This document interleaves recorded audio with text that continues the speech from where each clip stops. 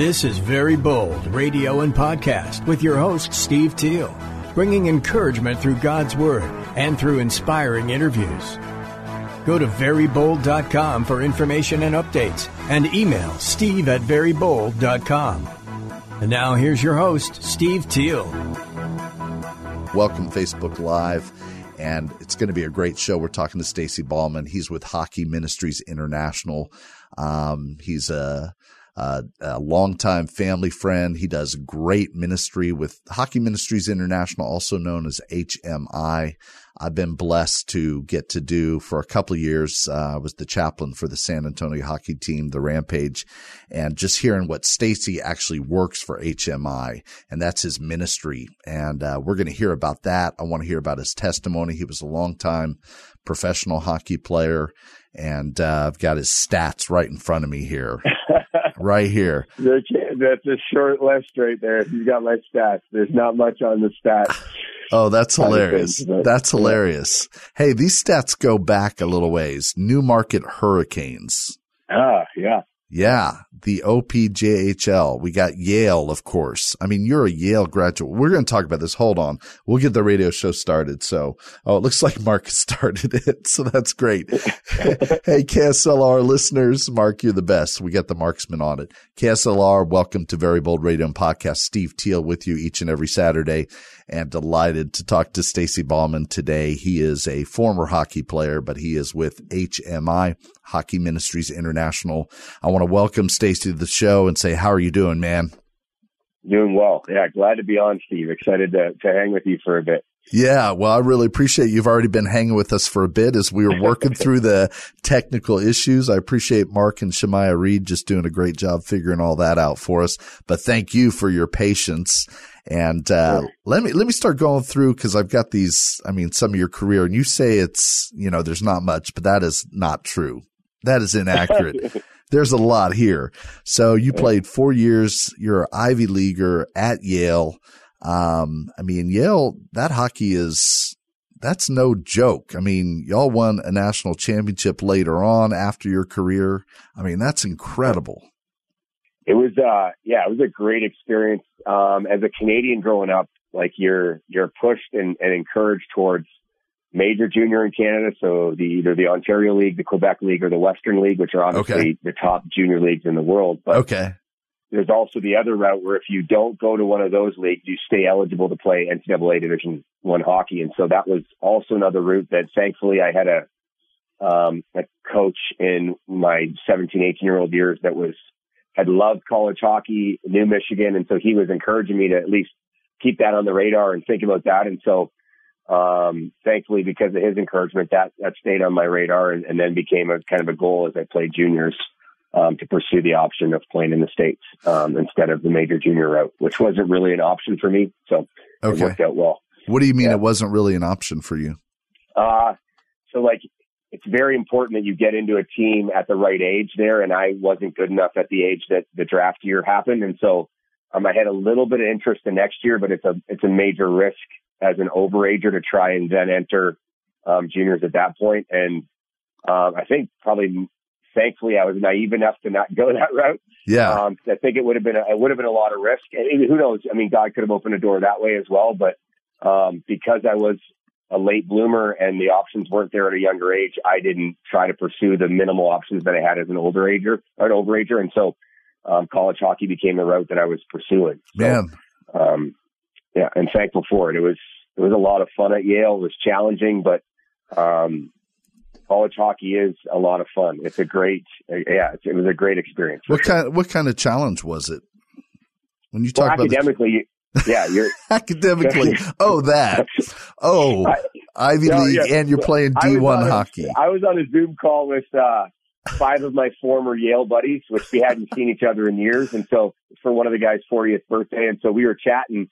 And I just kept running through my mind as we're chatting, I should turn back in my Yale diploma because I'm undeserving of this piece. I was fortunate enough to get in there because of hockey. Hockey helped me get in, but it's such an intelligent place, a lot of driven academic people who are there for the academics primarily. And so when you're trying to keep up in that competitive environment academically, it takes some work. So that was probably the biggest challenge. And then yeah, I would say academic was the biggest challenge. Playing a college sport, there's some challenge there as well, but that was more fun for me, I would think. So, well, academically, I mean, you wound up graduating with a degree. Was it finance or what was it?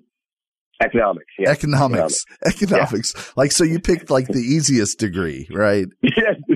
I mean, that was the easiest. Was it? Yeah.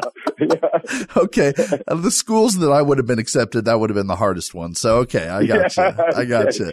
Well, oh man. All right. So the hockey part was just a lot of fun, but the academic challenge was serious and real, and you did it. And, yes. Yeah. I survived, and the hockey part was work too, but it was fun work for me. Like, it was what I was passionate about. It was the passion that God had given me. And so, the work around that was just sort of part of the joy of getting to play the game and try to get better and see where God was going to take it down the road. So, there were struggles absolutely with that. It's part of my testimony too. Some of the struggles with that, with the hockey side of things, but,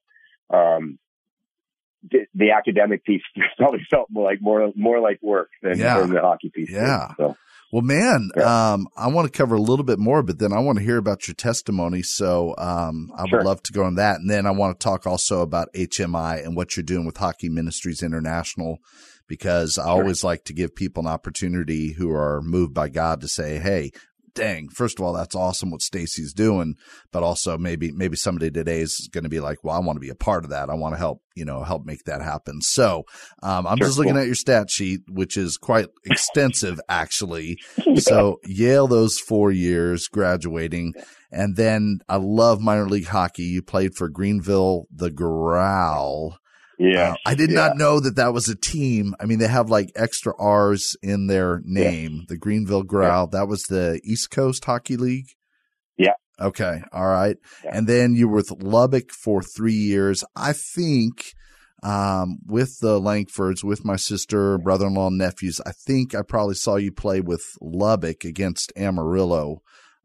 Is what I feel like a few years ago. So you're with Lubbock, the Cotton Kings. Yeah. 2004, 2005, 2006. That was with the CHL, the Continental Hockey League. One of those years, maybe it was with the Blazers. You then played with the Blazers 2 years, Oklahoma City. And then this is really sad. There's a little pop-up over the stats. It's hilarious. I didn't notice when I printed it, but, so instead of seeing your last year or two, was it with, RGV, or who were you with the last couple of years? Okay. I should show you this on camera because it's hilarious. I'm like, I know he didn't finish with the Blazers, but that's what it looks like. So, you were with Oklahoma City, and then, you played in the Valley for RGV. I don't remember the name of, RGV because it's literally blocked. What were they? Who were they called? Rio Grande Valley Killer Bees. Killer Bees. Love it. Love it. Killer Bees. Yeah. That's quite a career. I mean, that is pretty dang long time. It, there's guys that have played, when you think about a guy like Jaromir Jagr, who was still playing in the NHL at 44, 45, and still like being effective at that age at a really high level. My career is pretty morphed, but there are guys who only play a year or two, or there's certainly lots of hockey players that aspire to playing and don't ever get to a chance to play in the minors. And so I probably got to be careful of not downplaying it too much, because it was a privilege. And I think I wrote that to you that God opened some doors, and I'm super thankful for the opportunities, and it was way more than I ever deserved in the game. And so definitely grateful for it, but I'm a nobody in the hockey world, and that's okay. That's totally fine. That is not true. That is not true. And I just, even looking at the research, finding some of your coaches talk about you even from, years ago, and just talking about the impact that you have on a team and on a community, and just the way you played the game and everything. It was really, the way they were bragging about you was really awesome. So, all right. Yeah, it was really cool. And if I wasn't trying to do all 800 things, I'd probably read a few things. So I'm going to read something. I'm going to find this. So I know I've got I think, one of your former coaches, Chris Dashney. Is that how you say that? Sure. Okay. Yeah. And, I don't remember. It looks like he was a Blazers associate coach, and maybe it was somewhere else too. But, he said Stacy is a fabulous person. One word doesn't describe Stacy Ballman. He's just an all-encompassing individual. We need guys who can contribute on the ice, but we also need guys who can contribute off the ice, and he does both. And then he said, every night you face the other team's best, and that's a tough thing to do. He plays every shift like it's his last. With him, the effort's never up and down. It's always up. And that's elite effort. I mean, that's amazing. That's pretty cool. Well, and all glory to that is to God, obviously. And that's what we try to do. I won't jump into the ministry piece yet, but we're trying to teach hockey players that God's word speaks to their life for the ice and for off the ice, who they're going to be one day, maybe as a parent or as a spouse. But God's word is not compartmentalized to Sunday morning. It's not just for mission work overseas in third world countries. It impacted who I was as a player. Right. And my relationship with Christ was a part of that. And so any accolades or bragging that coaches did was because I think God had shaped my character and is still shaping my character to believe that the impact in the community is important. The people around that he had given me, again, part of my testimony, but the community that I'm a part of I'm playing hockey to reach those people as well as the people in my locker room, my teammates in the locker room. And so when you start to live, and I still have a lot of work on this, but when you start to live how God ordained us to live and called us to live, then you start to experience the joy. You start to have a passion for life. You can have a work ethic in whatever area of work that is for you because you recognize that it's a higher calling. It's not just a job or it's not just a game that you're playing. I think a Christian hockey player should be able to get to a level of work ethic that's above anyone else because they're not working for their coach or for the stats or for fans in the stands, whatever it looks like, championships. They're working for the creator of the universe, which if you're not motivated by that, I don't know what should motivate you. So, yeah. Man, that's good stuff. That's just firing me up. That's getting me ready to play some hockey for Jesus, and I don't play hockey. Yeah, right. Hey, maybe one day you will. Who knows? I don't know what heaven's going to look like. I hope there's ice rinks up there. But that is going to be my chance to play hocky. It's going to be in heaven. Right? Yeah, that's it. That's it. All right. That's cool. Yeah. Pick me on your team. Don't pick me last. You want to be on Steven's team, I think. Be on Steven and Mark's team, maybe. Yeah. I do for sure. And man, that's taking me back. Sorry to even my brother-in-law, Rob, and Andrew, those guys playing hockey and everything. All right, let's get into your testimony, man. Where did this happen? Did you grow up a Christian? Did you get this in college? How did you become so passionate about realizing, man, you're playing not for the coach, not for yourself, not for your ego, not for the fans, but for the creator of the universe? Where'd this come from, Stacy? So faith is a process, I think. And so for me, I was fortunate to grow up in an awesome church. I'll even backtrack before that there's, give credit to my ancestors and my grandparents. And I grew up in an awesome family. My parents both grew up in a Mennonite background. Wow. My dad was actually old order Mennonite, so horse and buggy. My grandpa drove horse and buggy until he passed away at 92. Wow. So a very, very conservative, very different way of growing up. I didn't experience the super conservative, but there were flavors of being conservative that came into my upbringing. Okay. And so, things like rules in place, like you can't get an earring, you can't have a tattoo, you can't have a girlfriend before you're 16. Okay. Some natural parenting stuff, but it felt like to me, I think that started some of the process of my faith walk of my perspective at that time was they were keeping me from joy. So I thought about a tattoo. I thought about earrings, those kinds of things. Yeah. As a young boy, you start to notice that girls are cute. So the girlfriend restriction was what it was. And so you see rules from that perspective as a kid as deterring you from what you think is good for you. And when you look back at it now as a parent trying to put rules on my kids and guidelines for my kids, you realize that rules are great. Like hockey is full of rules. Yeah. Not to make the game worse, but to make the game better. They are constantly trying to tweak the rules of the game to make the game the best it can be, not the worst. And so I think that starts to change your perspective on God's commandments and his guidelines and his ordinances and the way he designed life to work is not for our worst, it's for our best. He knows how it's to work best. And so that conservative upbringing was part of it. They had me plugged into a great church. Super thankful for the church that I grew up in and the youth group that I grew up in. And again, looking back is always seems clearer. You don't see it necessarily at the time, but it was super formative in terms of who I became as a follower of Christ. And so as a youth, I accepted Christ. I went through that process of accepting Christ multiple times, feeling convicted that I wasn't living as God called me to in certain areas, and, recommitting my life to him. And I, at the time, I probably was ashamed of that. Like, I've already done this. This should be already solidified. But looking back, like, this walk of becoming Christ-like is a process the rest of our lives. And so I don't shun that part of my life. And I'm thankful that even though it seemed illogical, returning to him and recommitting my life to him was just a part of the process of me growing into who he's called me to be. And so that happened throughout my youth years. And then I would say somewhere around the time I was going to Yale, maybe even a little bit before that, I started to realize that God had not just like saved me, but that there was a calling to some degree, whatever calling means, that he was wanting me to reach hockey players. And so that there was a ministry in the hockey world. And so it's a slow process of really realizing. I'm careful to say like he called me and I knew it, but I knew I was in a locker room of a bunch of guys that didn't follow Christ. And I knew I was trying to follow Christ. So that just naturally felt like an environment for ministry. And so, he's obviously refined that a little bit more, but that was sort of the start of it there.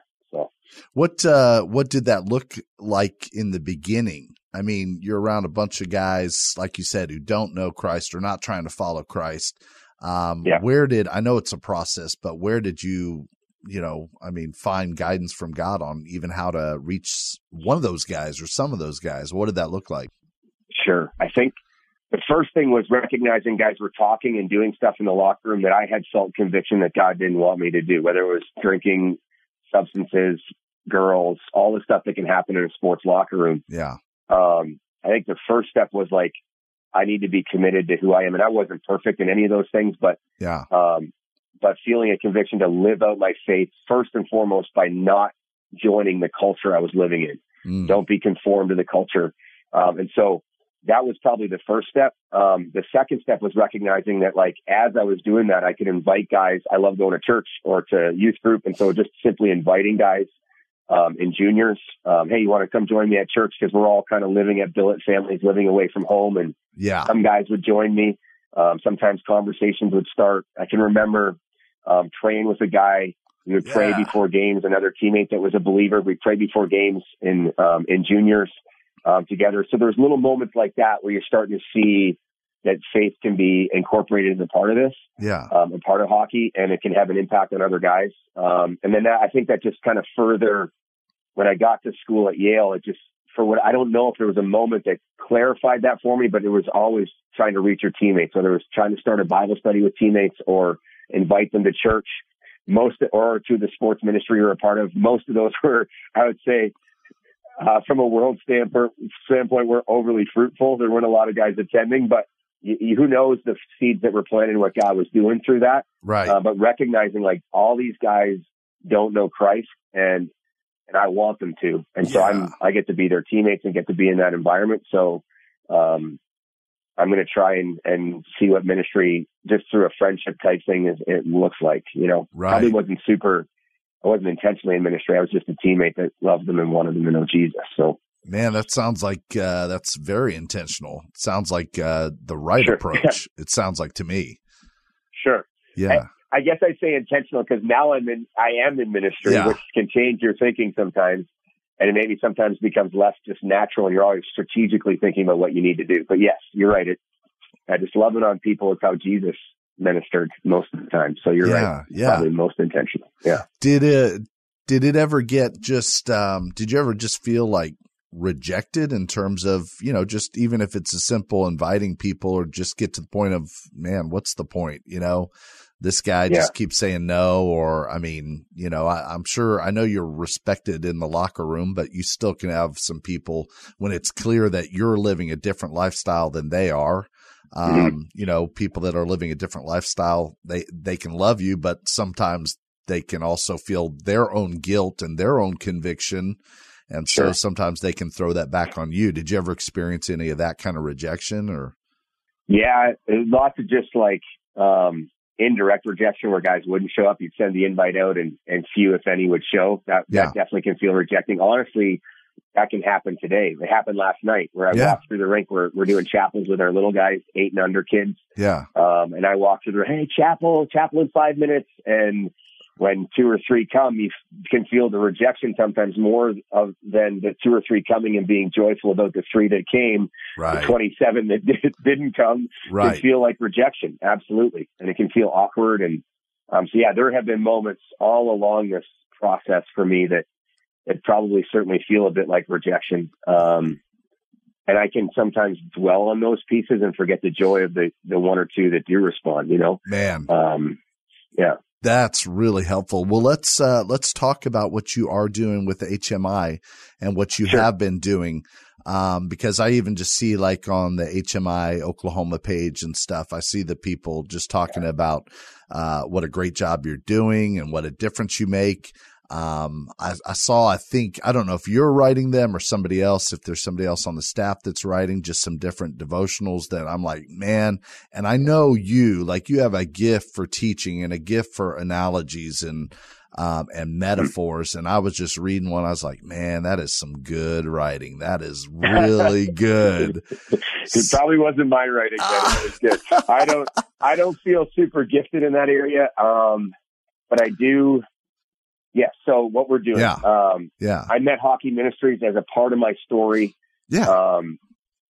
I was after my sophomore year in college. So a classmate of mine, he wasn't a hockey player at school, but he knew the game and had played a bit at the youth level. And so his dad was the director of our Hockey Ministries camp in Boston. And so school was close enough to that. I actually had decided to stay in Boston and train with the guy there. To train NHLers and minor pro guys. And so it was a good environment for me to be training in the summer. And so my buddy just invited me to come to camp. And it was actually his second invitation. I completely forgot that he invited me. And I guess I cold shouldered him the first year. But I don't know if I was scared of hockey and ministry. I'm not sure. But I missed it the first year. But the second year I go to Hockey Ministries camp in Boston. And it was fantastic, life-changing. Incredible staff, incredible mission and vision of how they try to invest in young hockey players in their game, but then also try to teach them about Jesus and help them grow in their relationship with Christ as a part of that. And so it's just a fantastic camp. And it felt life-changing for you, you're saying? Yeah. I mean, I was a follower of Christ, but to meet a staff that just loved and cared for me, and then to see this, what I would call even more intentional environment for ministry to happen through hockey, where they had thought about, let's do an on-ice session, let's train them on the ice, let's train them off the ice, and then let's also very intentionally teach them about Jesus in all of that environment and combine the two. It felt like a more intentional step into this hockey ministry thing that we're doing, right? And so just fell in love with the staff, fell in love with their care for me, and started to immediately see the impact on young hockey players' lives when you can invest in them on the ice, but then also invest in them internally off the ice. Is just a great combination. And that was my first summer to volunteer with them. And I volunteered for the next 10 summers to varying degrees while I was playing. So, and that somewhere along the line is where you got to know my brother-in-law and sister Kathy and my nephews, right? Yeah. Somewhere along the line. And that's one of the great blessings. I love that family there. I consider you, as I did Stephen's wedding, you will maybe remember me. Like, I wish they were my family. I consider them family. And, Heck yeah. They're dear to me. And it was, I can't tell if my video is paused here. It looks like it paused. Yeah, they are super dear to me. And that was the relationships of those camps and the connections with people, they're widespread for sure. So, yeah. You're definitely family, whether you want it or not. You are. There's no doubt about that. Yeah, I do. There's no doubt about that. And even at that wedding of Stephen, I mean, you were doing like hockey puck illustrations and things. Sure. I mean, dang, you got some gifts. You got some talents. All right, just real quick. This is so off track, and I know we're talking about HMI, but now I'm just curious who was writing. So one of the devotionals I read was talking about if you'd predicted the winner of the cup was going to be the Lightning. Who was that? Who wrote that? So I believe I wrote that one, but I have a great staff guy. He's coming on staff. He's actually in a contractual role, and so he writes a lot of stuff as well. Okay. And he's a fun story of the ministry. He came here several years ago, but about 3 years ago, I may have that time off a little bit, but about 3 years ago, he just texted me out of the blue. He wasn't a believer at the time. He was helping coach a 12U team. Yeah. And he just texted me out of the blue. I don't know what happened this morning, but I realized I'm in. I'm a believer in Jesus. I'm a follower of Jesus. I don't even know what that means, but and so God started a walk. It's been awesome to watch him grow over the last, if it is 3 years, grow. His wife came to faith through his faith. Wow. Had the opportunity to baptize them. And then he's taken this great leap at great risk. He's a super talented guy that could do a bunch of other things, but he decided he felt called to join the work and the vision moving forward with youth hockey ministry. And so, wow. So just a super neat story with him. And so he writes some of the stuff. So I can't remember for sure, but I think I wrote about the, 2 feet high in Texas, the state of Texas and the quarters. Is that the one you're talking about, the probabilities and prophecy? Yes. Yeah. It was great. Yeah. It was great. Well, I don't know what to write. I don't know how to write. There's so much great stuff in the Bible. I'm not real systematic with it, but this year we've just been trying to move through Matthew and allow whatever God's kind of teaching us as we're reading Matthew to be what we prepare chapels for. So we haven't gotten very far. We're on like Matthew 4, maybe. I don't know. Yeah. But, one of them was just how often Matthew in the first 4 chapters of Matthew used fulfilled prophecy in Jesus' life. And I get to do chapels with 6, 7, and 8-year-olds, but I also get to do chapels with 19, 20, 21-year-olds who are in college or juniors here. And so trying to mesh those two and figure out how to navigate. But if I'm talking to a junior guy who maybe has no faith background, to me, prophecy is one of the most convincing pieces, the fulfillment of prophecy in Jesus' life.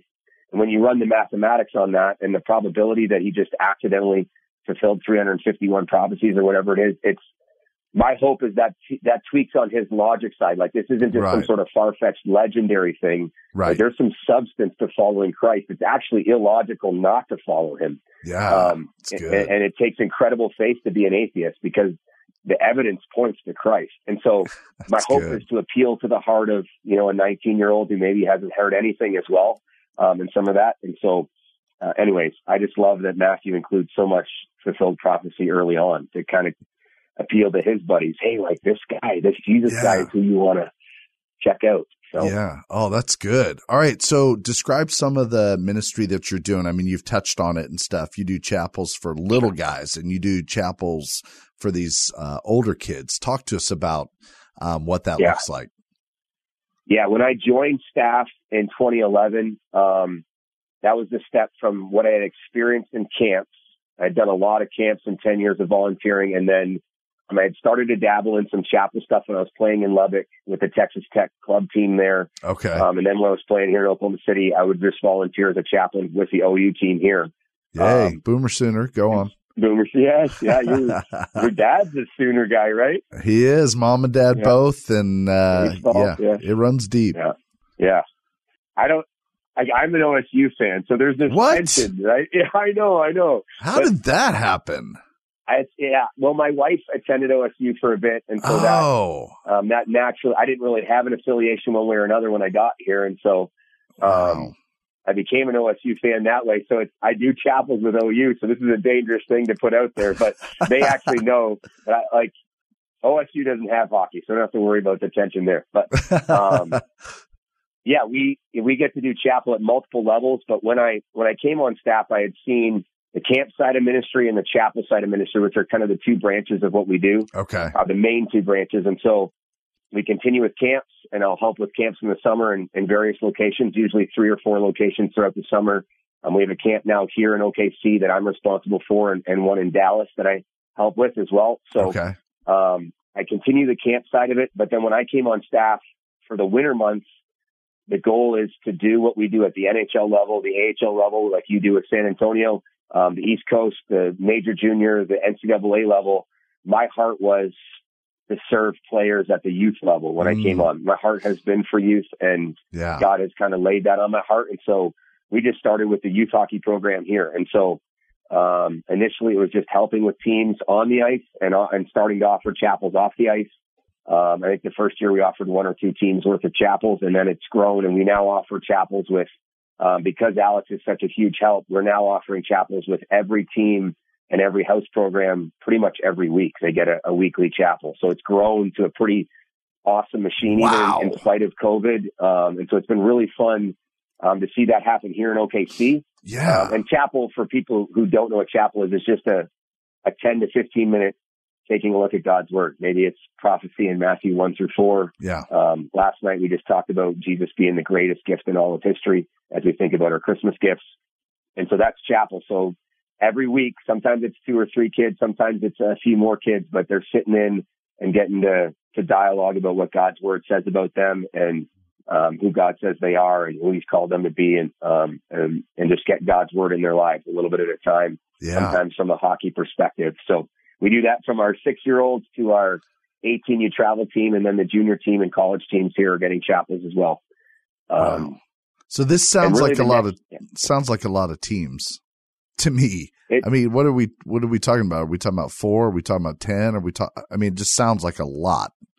Yeah. So this year there are 4 travel teams here, and then there are what they call House Plus teams. Okay. So there are 10U, 12U, 14U, junior high and high school House Plus teams. So there's another 5 House Plus teams that play sort of a merging of travel and house. Okay. And then we have our house programs where they play locally. So there's at the 10U level, there's 4 house teams. At the 8U level, there's 6 house teams. At the 12U level, I think there's our junior high level, there's 4 as well, and then 4 high school teams. So we'll do it for not per team. We'll do it for the high school house game that's going on, the 2 teams that are playing. Okay. But each program is at least offered, for the most part, every week they're offered. I feel pretty confident that pretty much every kid in our association has access to a chapel. Yeah. During the week if they want to. It's obviously optional, but right. We're doing Zoom stuff as well now, and because of COVID too. But yeah, so it's Stacey, that's awesome. Challenge, but it's going well. Yeah, dude, that is awesome. All right. Yeah. How do you do a chapel for 6-year-olds? What does that look like? Share with us. What? Man, it takes patience. That's probably one of the most challenging things in my job is there's obviously a restriction on time. So as I'm trying to prep a chapel for a college guy and meet him where he's at and what he's struggling with and what he needs to be challenged with, also remember the 6-year-old can't handle that. So how do I navigate prepping all of that material? It can become overwhelming, and yet God's blessed it, and God's word never returns void. So just sometimes I overthink that. But with a 6-year-old, it's keeping it simple and keeping it a little bit more direct than maybe what I would do with the older guys. And then having the patience. I did 3 of them last night with the 8U kids, and they are awesome. They are a joy, and they can go every which direction and rabbit trail you can imagine. And so having enough patience to allow them to run down a rabbit trail and then try to bring it back. Yeah.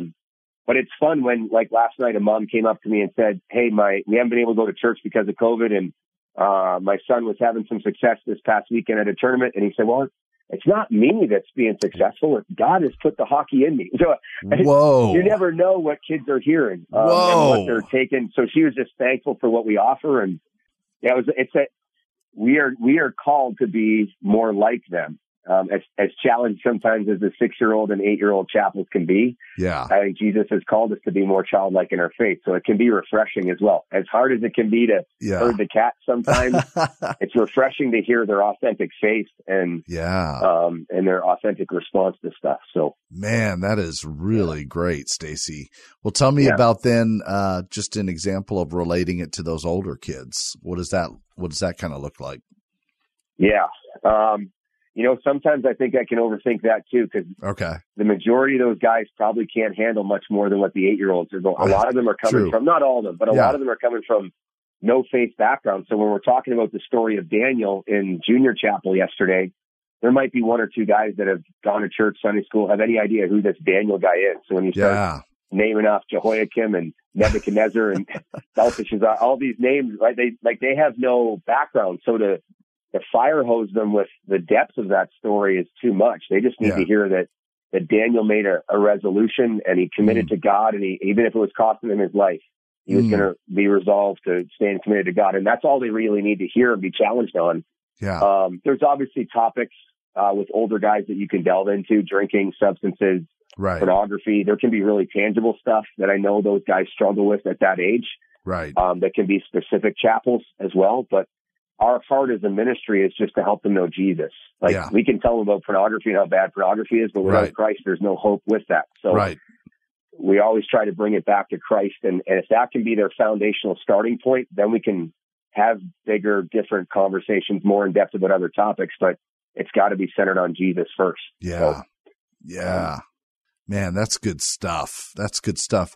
Mark, as we take the last few minutes and just ask Stacy to help us wrap up, but there's a few pictures of his family that I'm going to ask you to put up, even though we got that AB going on. But one of the things that you sent me in your bio that I just love, and you've kind of touched upon it, but it says, over the course of your career, God slowly showed Stacy that he was not a hockey player who happened to know Jesus, but rather a follower of Jesus who happened to play hockey.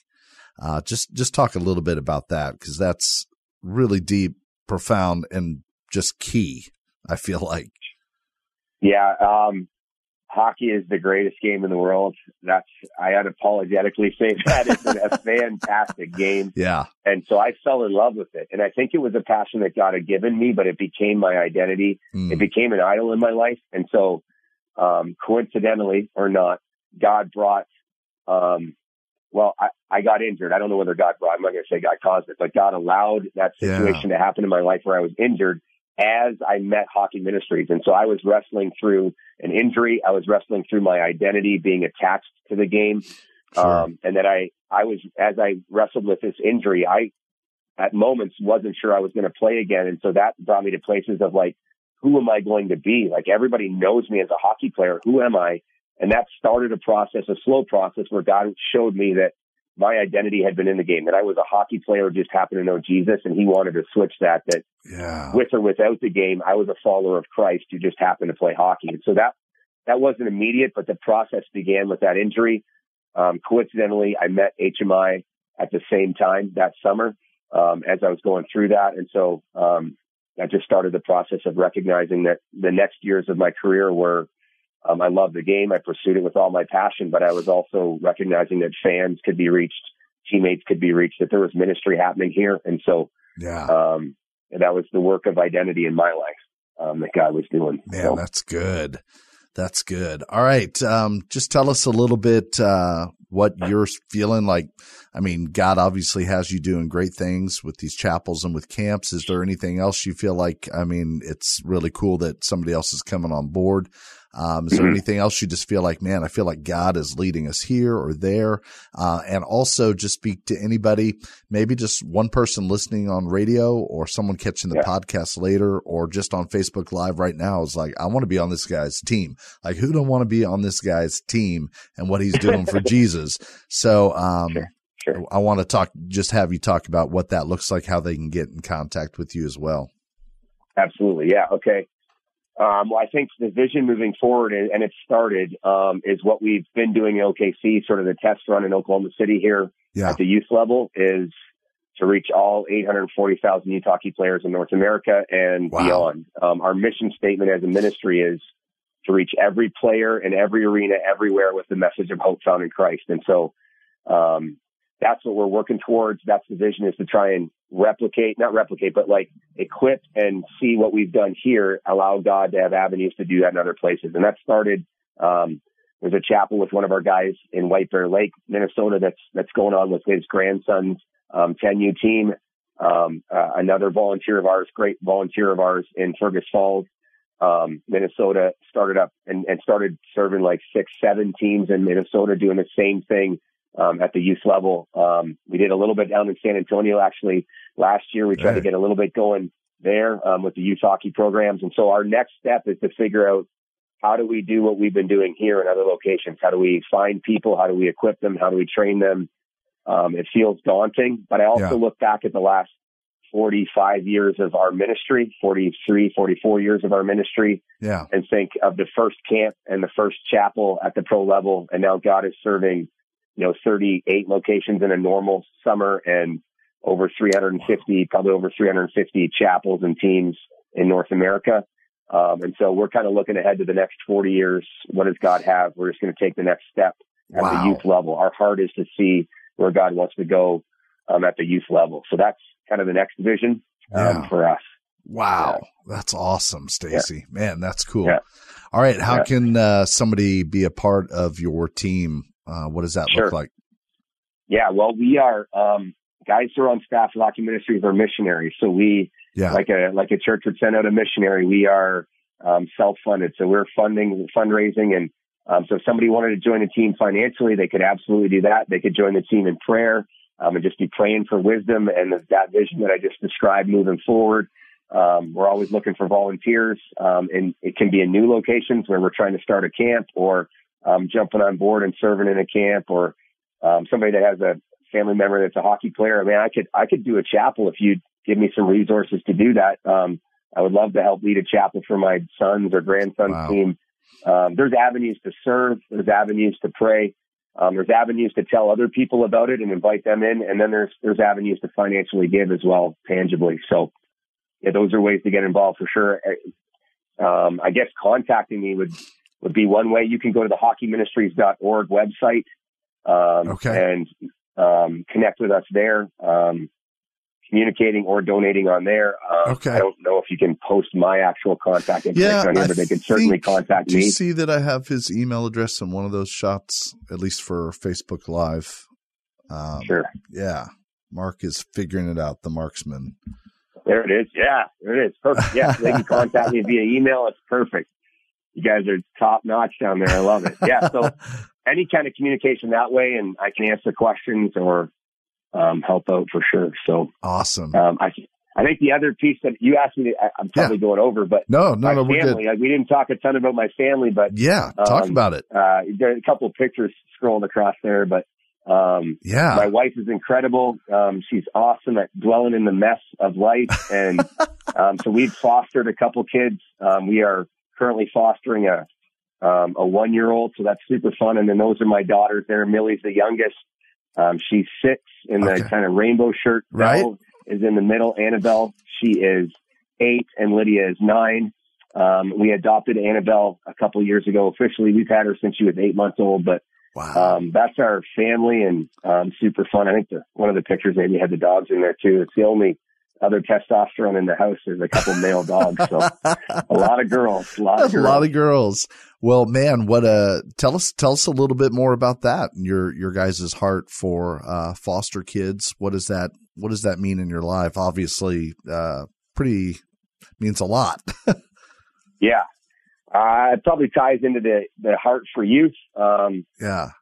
But I think it started out that we had conversations, maybe like a lot of Christian couples, like, yeah, adoption is a cool idea. God adopted us in their family. We never really took any active steps. And so God literally dropped Annabelle into our life several years ago, back in 2013. And so, and that process was just an unorthodox process, but eventually it led to adoption, and it was super fun, and it's been hard and awesome all mixed together.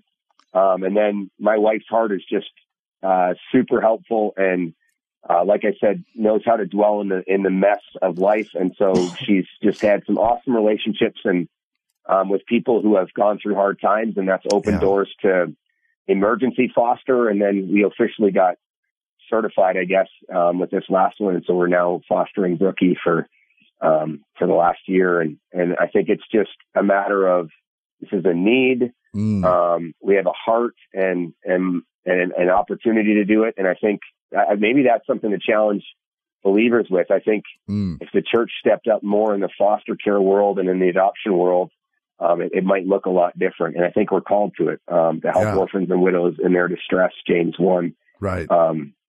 It's just a very practical way to live out our faith and meet a need. And so God provided the opportunity and gave us the heart to open the door for that opportunity. So it's not without challenges, but it's been fun for sure. I love it, man. All right, that's awesome, Stacy. Is there anything else you just want to add that we just didn't happen to touch on? No, I think that's great, and it's good to connect with you again, Steve, and get to see you like in person. This is fun, very fun. It's really good to connect again. Man, I really appreciate it, and appreciate who you are, and God has clearly called you and Rana, your family. Anytime you're in ministry, whether people want it or not. I mean, it's a family ministry, and it's just a beautiful thing that you guys are doing, what Jesus is authoring in your life. And man, we're just honored to get to talk to you and hear some about it. And thank you for the impact that you've had. I'm sure on my nephews and on just many, many people, and you're a blessing. And so blessings to you as well, Stacy. Really appreciate it.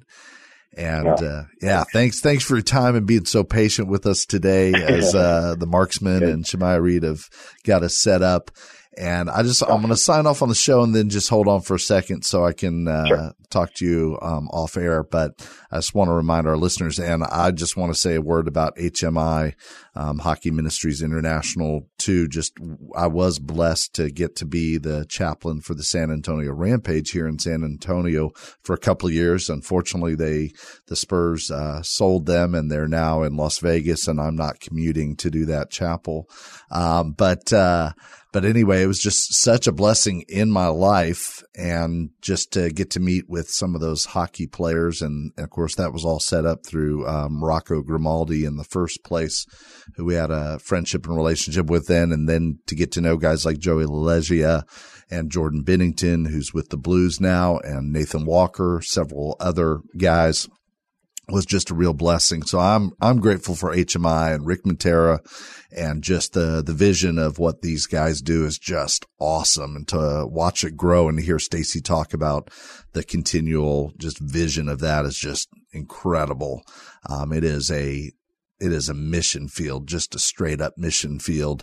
And so I invite you to be a part of HMI and be a part of Stacy's team as well, and to help him to continue to reach kids. So you can also email me, steve@verybold.com. If you just have any questions or whatever, I can get you in contact with Stacy. But I'm just really grateful for him and for HMI and for the impact that they're making. And I can think about all the stories about, Jordan Binnington and just some of these guys. They're kind of scrolling through my head. Bobby, just some different, young guys that needed to hear about Jesus. And it's just an awesome thing. So, anyway, I want to close with this. We were fortunate and blessed to be a part of that chaplaincy program, as I said, and we continue to minister to hockey players, which is now a part of Very Bold, since I don't get to be chaplain for the Rampage anymore.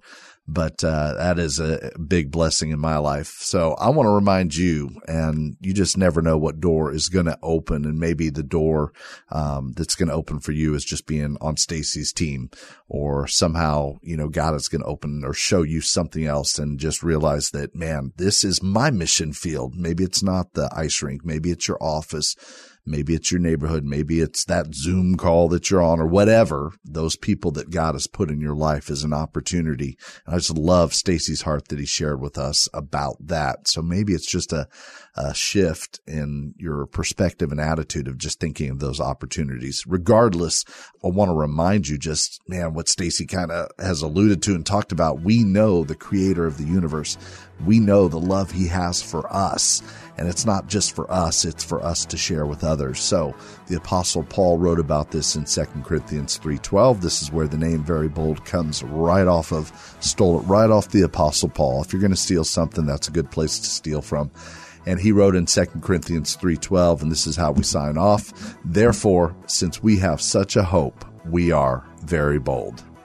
Very Bold Radio and Podcast with your host, Steve Teal, bringing encouragement through God's Word and through inspiring interviews. Go to verybold.com for information and updates, and email steve@verybold.com.